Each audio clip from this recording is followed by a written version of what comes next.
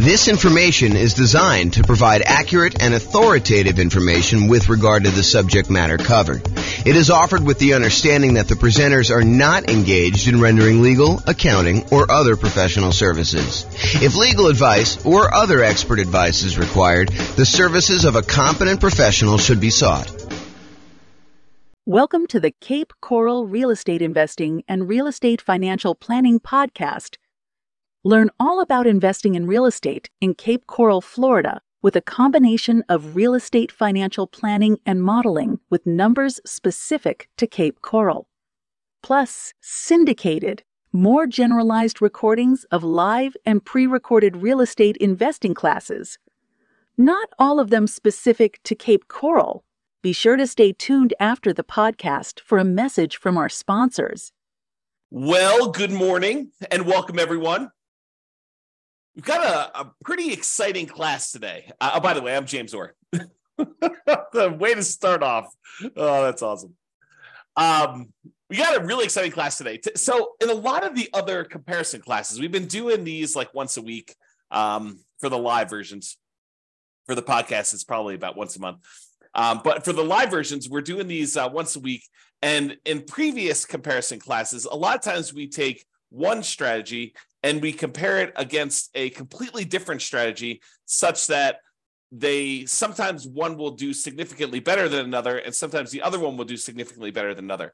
Today is a little bit different because today we're comparing doing two identical strategies, except in one case, we are saying, if this means it will be better, then do this. And here's what I mean by that. So what we're going to cover today is doing the nomad strategy, buying a property as an owner-occupant, 5% down, moving into the property, living there for at least a year. It's at least a year because the lender requires you stay in a property for at least a year when you get an owner-occupant loan, with some very unusual exceptions, like you move out of the area or something like that. But if you're buying a property, you buy it as an owner-occupant, you move in there for at least a year, or until you save up for the next property. Then you buy another property with 5% down, move into that property. You keep the last property and you convert that property to a rental property. And then you repeat this process until you have up to 9 rentals, 10 properties total, one that you're living in, 9 rental properties.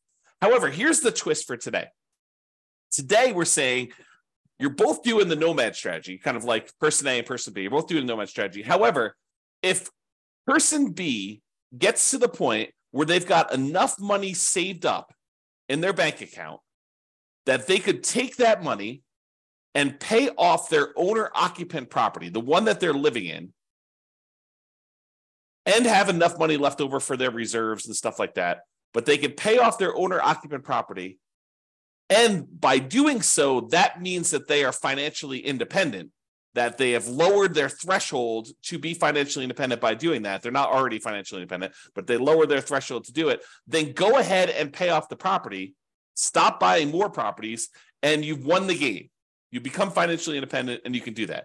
And so either it's going to be you didn't pay off the property and it's exactly the same as doing the nomad strategy, or in some cases, it's better.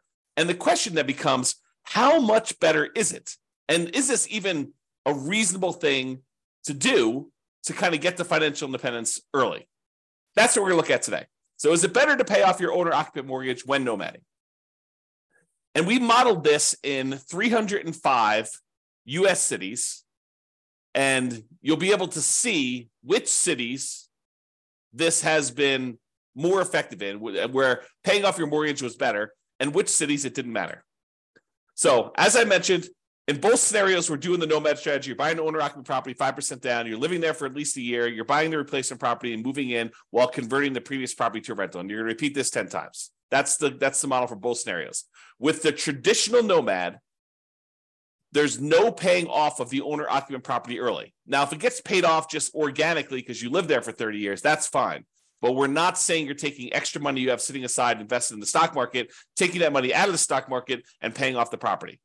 The other model is you do the nomad strategy, but if you, at any point, you have both enough money and by paying off the property, you qualify as financially independent, then go ahead and do it and then stop buying additional properties at that point if you pay off the loan and you are fine. Because I had some stuff where I was running this using the real estate financial planner software where you were paying off the mortgage And then the next month you'd be like, hey, well, now that I'm financially independent, why don't I go buy another property? And then you were no longer financially independent because you got a mortgage payment on your owner-occupant property. So we had to turn off buying additional properties when you do that. If you want to see the actual comparison, there's a URL on the screen. I'll put it in the show notes as well. But if you go there, you could actually see the kind of charts I'm about to show you, and you can kind of dig into it, mouse over them, see which cities are which, and do that. Okay, so I'll quickly recap what makes you financially independent. It is when your income from your investments exceeds your living expenses.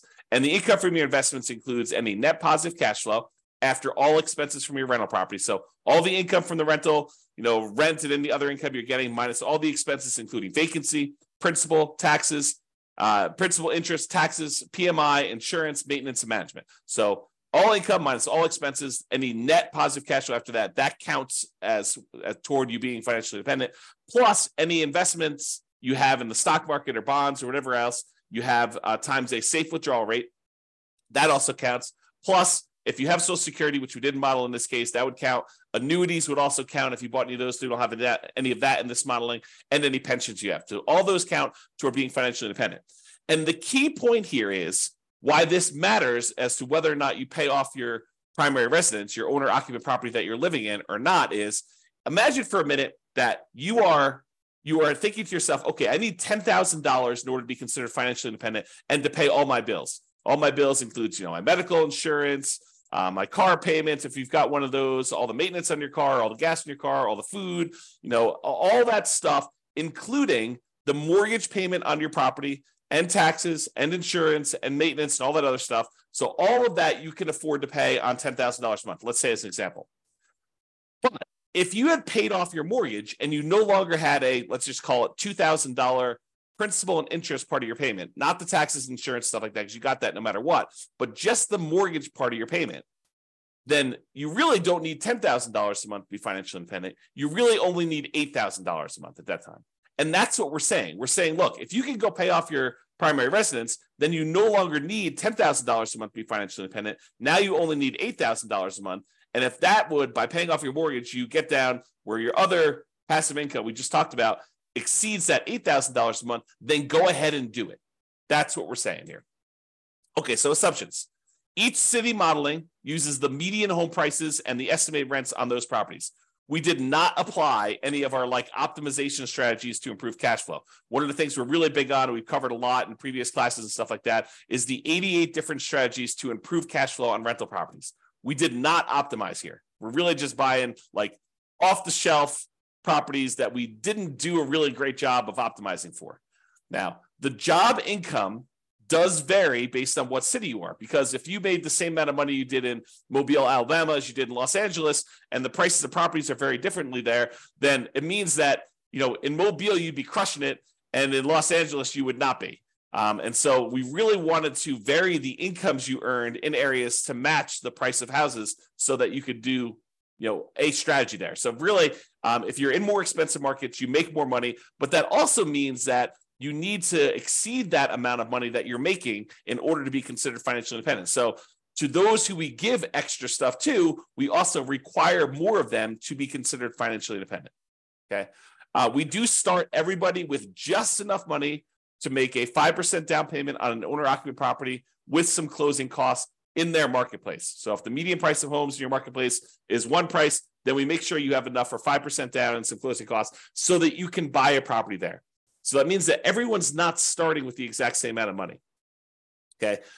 You're buying the owner-occupant properties with 5% down, and with Nomad, you keep moving out of the property and buying your next owner-occupant property. Now, when we do this, the interest rates when buying the owner-occupant properties, which is what we're doing here, is going to be 6.5% with 5% down. In addition to that, there is going to be private mortgage insurance because you're putting less than 20% down. And we do take that into account. Now, if they were buying rentals, which they're not, we would have assumed 7% for non-owner occupant properties with 20% down with no PMI. But we're not doing that in this particular case. We're also assuming that they're earning 7% per year in the stock market.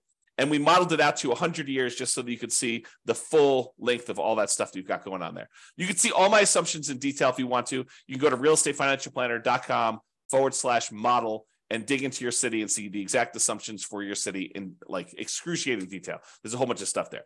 Okay, so without any further delay, How big of a difference does paying off that mortgage make?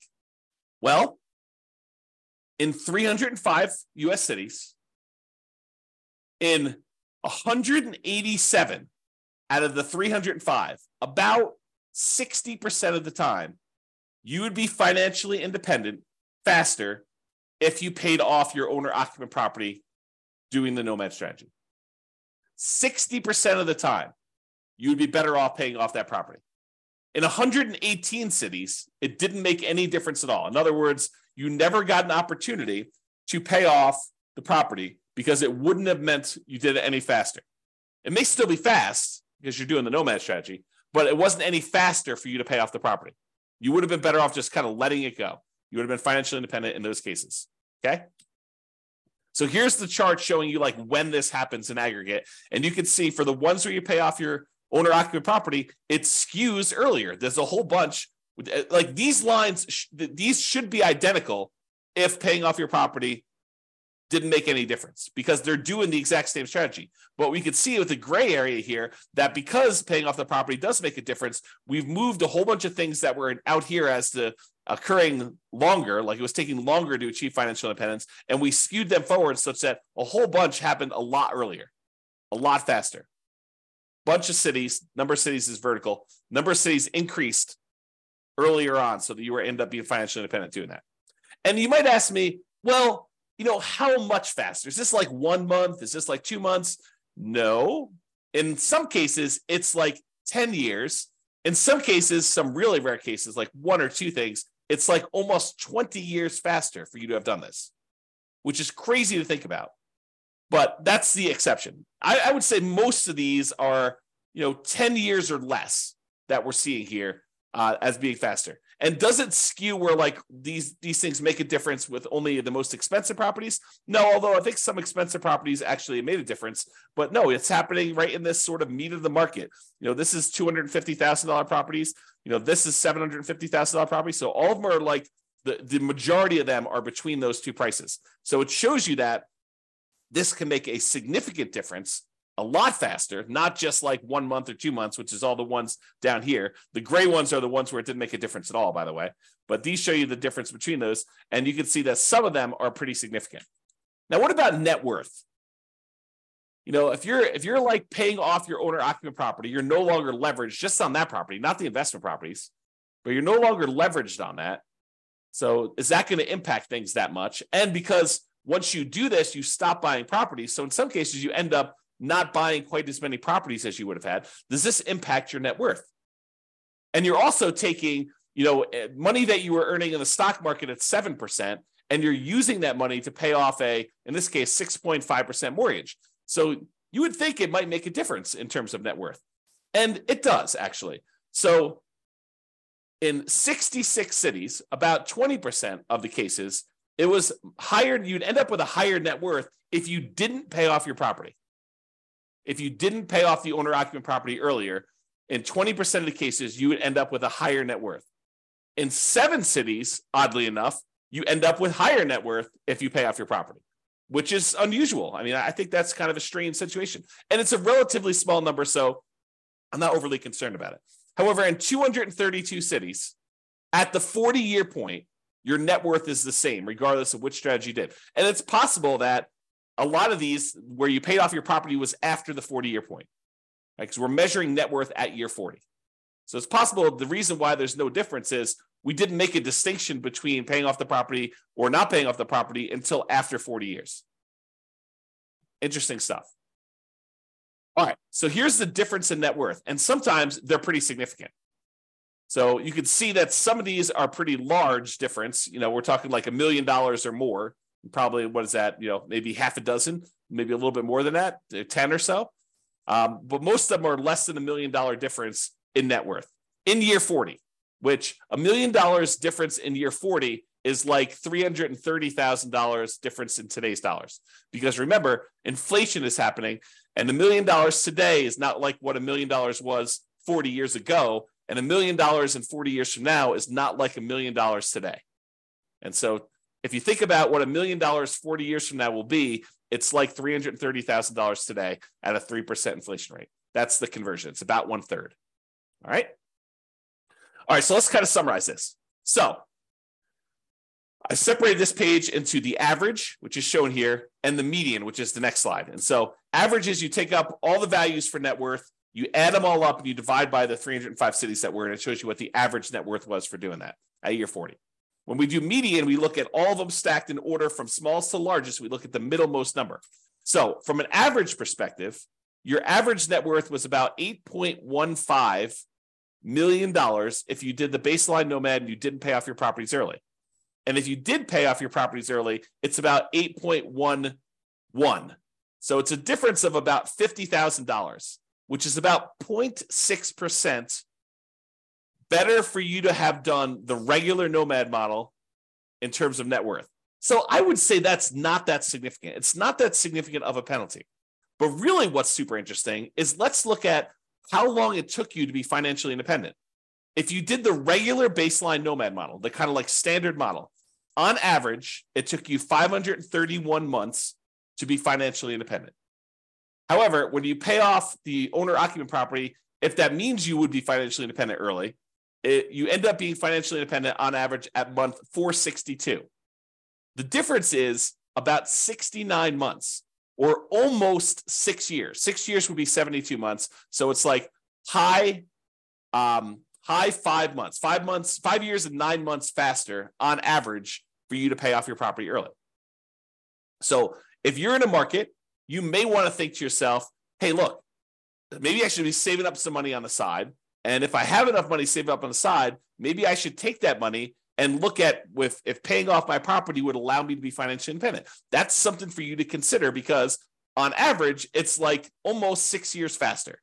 On median, it's 5 years and 2 months faster. Still very significant. And the difference in net worth is only 1%.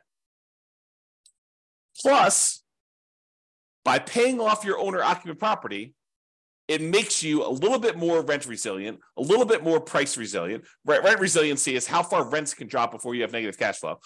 Price resiliency is how far prices can drop before you have negative equity.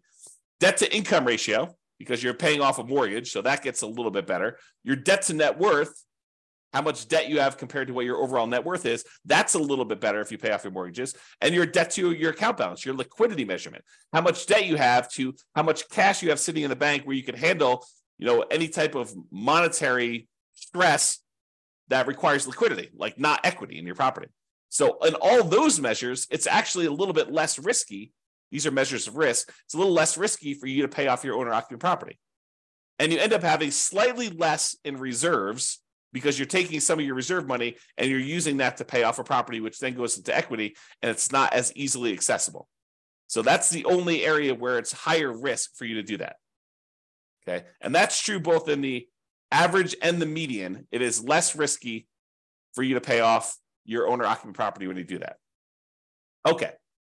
So we've been primarily talking about doing this with the median property and what rent would be on that median property. Now, you could apply any of the 88 strategies that we have to improve cash flow on these in order to make your numbers better.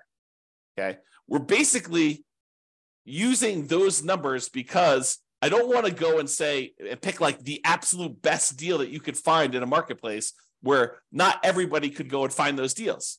Now, you should be able to, and you could do this, do better than what I'm suggesting. You should be able to go into your marketplace and do better than what I'm suggesting here because I'm not really picking great properties.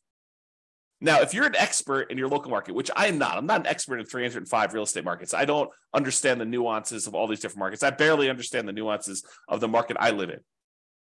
But if you're an expert and you go look at the detailed analysis I've done for this or any of the other things in your marketplace, you're like, James, your numbers are off. Like, properties are more like this in this marketplace than with this rent. Let me know. I will go ahead and update the database, rerun all the scenarios, and then your marketplace will be correct. So just reach out to me via email. Go look at your stuff there and say, I think it's better if you do this. Now, what I don't want you to do is go in there and say, this one deal I found in the last 10 years, it was these numbers and it was amazing. I'm not trying to cherry pick the best case deals where only, a small, very, very small number of real estate investors could expect to achieve that. What I want the numbers where any real estate agent can go into the market and with the minimal amount of work, they could find these deals, right? At almost any given time, you can go into the MLS and find deals like this. That's what I want to use so that any investor in that market could expect to achieve those results. So reach out to me if you can do that. All right. So in conclusion, in our current market conditions, current prices, current interest rates, current rents, in 305 U.S. markets, using less than ideal median price and rent properties and paying off your owner-occupant mortgage only if it means achieving financial independence, that means that in about 60% of the cases, you would be better. It would be faster for you to be financially independent if you paid off that mortgage. However, you end up with a higher net worth in about 20% of the cities by not paying off your property faster, maybe continuing to buy properties and not stopping work. The market does matter, though. You'll not be able to improve your time to financial independence in every market doing this. You have to pick the one. You have to actually do the math and determine that. It is best if you look closer at your specific market and apply as many of the 88 cash flow improving strategies as practically possible to improve on your implementation of this, and then evaluate every 6 months, every 3 months, every year, and look at your situation and say, should I pay off my owner-occupant property now? Should I take any money I have and set aside? And in some cases, we even covered this today, but in some cases, you could go and sell a property, sell a rental property that maybe isn't cash flowing great, but has a lot of equity in it. Use those proceeds to pay off your owner occupant or other investment properties. We'll do all this analysis as we do additional comparisons in the future. But you sometimes take a rental property that you have, sell that off, use the proceeds to either pay off your owner occupant or use the proceeds in order to sell off any investment properties. And sometimes that will allow you to be financially independent. It's like all this modeling that we do so that we can test these situations for you and see what happens. That's all I got for you. I assume there's no questions. If there are, let me know. But thanks everybody for coming on, and I will see you all on the next video. Bye-bye for now. With home prices up, mortgage interest rates up, and rents up, but not quite enough to counteract the higher prices and interest rates, cash flow on rental properties in Cape Coral is harder than ever. Book a call with the Real Estate Financial Planner to apply our proprietary 88 strategies to improve cash flow on your rentals. See the show notes for a link to schedule your call and improve your cash flow today. If you're a real estate agent, lender, or professional in Cape Coral that wants to help our real estate investor listeners, consider reaching out to learn about collaboration opportunities with this podcast. We'd love to add more value to our listeners by having you assist our investors buy, sell, and finance their real estate investments. See the show notes to schedule a call to discuss collaboration opportunities.